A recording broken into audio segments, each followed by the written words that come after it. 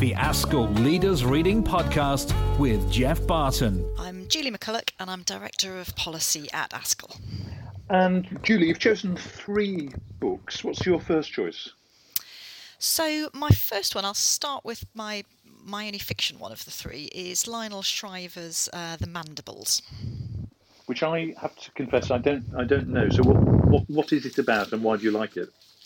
So I love Lionel Shriver generally. I think the first book of hers I read was We Need to Talk About Kevin, which is just terrifying. But this book is amazing. So it's published a year or 2 ago now, I think, and it's set between 2029 and 2047, and it follows the fortunes of a previously wealthy extended American family as the dollar collapses.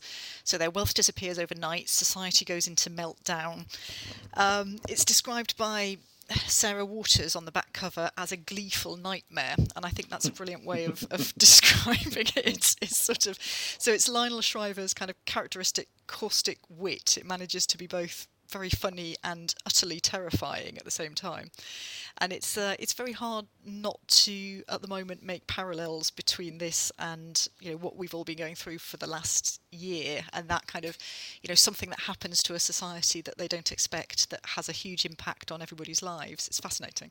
And is it a book that you've read during this period and that's therefore had that resonance, or you look back at it and its resonance has become more sharp because of what we're in? The latter. I read it before the pandemic, and I think what it made me think about at the time is I can't remember you probably know, I can't remember whose quote this is, but what's the quote, that you're only 2 meals away from a riot?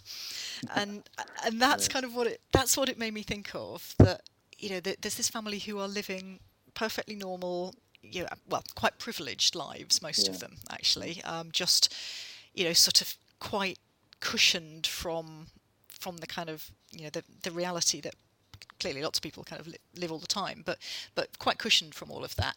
And then how quickly the financial collapse, which you could equally see being something like a kind of medical emergency as well, how quickly that tilts the whole of society into this meltdown, and the impact that it has when suddenly all of those certainties that people thought they had are pulled away from under them.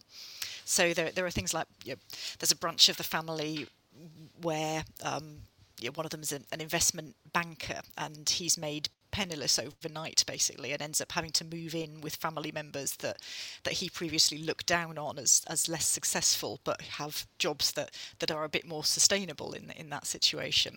And there's an amazing scene where one of the members of the family has a role where she's worked in a homeless shelter for many years, and she turns up to work one day and there are armed guards on the doors of the homeless shelter because there are all these newly impoverished people who are trying to turf out current residents. That's seen now as a desirable place to live. There's a generation of young people who are having to drop out of school in order to focus on survival. It's fascinating. Wow. I only know We Need to Talk About Kevin, and that has a kind of remorseless inevitability about it. And it sounds a bit like what you're saying here, that you're just taken further down into the kind of decline in terms of what's happening to this family. Yeah, it's exactly that. But it is, it is very funny as well. So I mean, this one will really resonate at the moment. There's a very funny scene where the family realise they can't get hold of toilet paper anymore, and what are they going to do about that? And it is that whole kind of quite how quickly fortunes can turn, and we think in the West that we're kind of living these lifestyles that are sustainable, and that society is, well, perhaps we've questioned that recently, but probably until quite recently, that sort of assumption perhaps for those of us who are kind of lucky enough not to have had anything terrible happen to us at a societal level, this sort of sense that society is on this kind of relentless upward curve. And then I think there's just something like this that you see how easy it would be for that to change. Absolutely. Okay, so your second choice is what? So my second choice is a book called John Higgs, which is called Stranger Than We Can Imagine, Making Sense of the 20th Century. Now that's one I don't know at all. So does it do what it says in the title? Yeah, pretty much.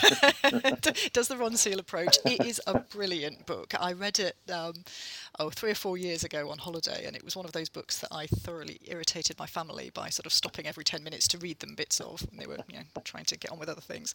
But it's a brilliant book. So it basically takes the reader on a journey through the 20th century, and it's broadly chronological, but it's based under different themes, so things like modernism, war, individualism, etc. And the title comes from a quote that's attributed to an astrophysicist called Sir Arthur Eddington, who I must admit I don't know anything about. But the quote is from him saying that the universe would prove to be not just stranger than we imagine, but stranger than we can imagine. And so what it does, what I love about it, is that the book links together developments in different fields, so science, art, politics, etc. And it shows how one field influenced each other over the course of the 20th century. So, for example, it talks about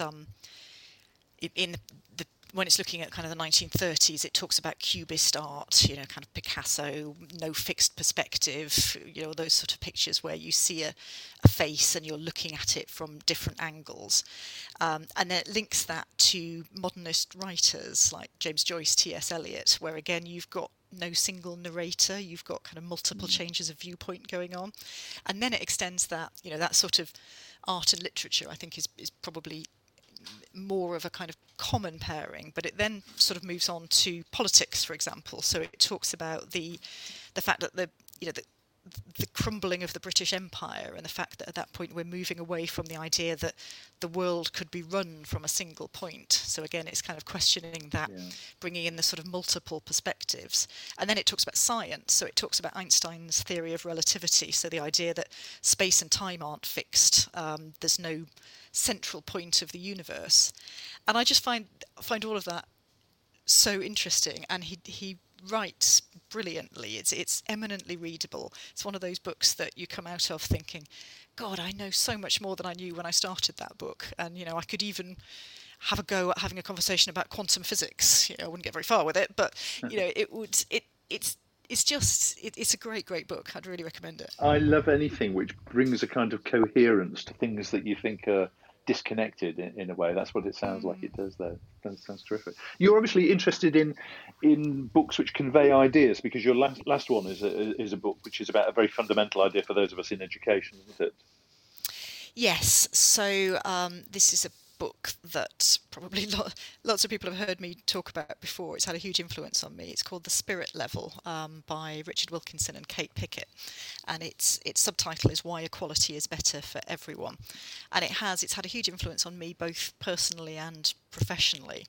And what it does, again, it's a very kind of readable book for the layperson who isn't necessarily kind of immersed in some of the issues that they're talking about. But what it does is it maps the relationship between inequality and a whole raft of different outcomes. So it looks at things like, education, which is obviously of kind of most interest to me, but also things like mental illness, low life expectancy, obesity, teenage births, high imprisonment rates.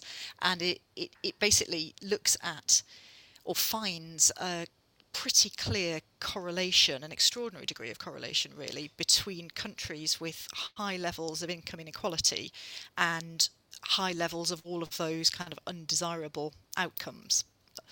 And it's I think one of the things that's most compelling about it is their kind of central argument that a high degree of inequality makes life worse for everyone, not just those at the bottom of the pile. So even in societies where you do have, some people who you would look at and you think, well, they're at the top of the pile, they're doing incredibly well.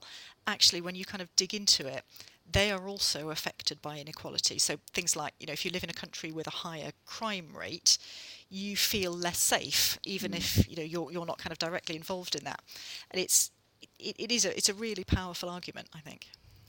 Brilliant. Julie McCulloch, thanks for talking about your 3 books. ASCL, ASCL.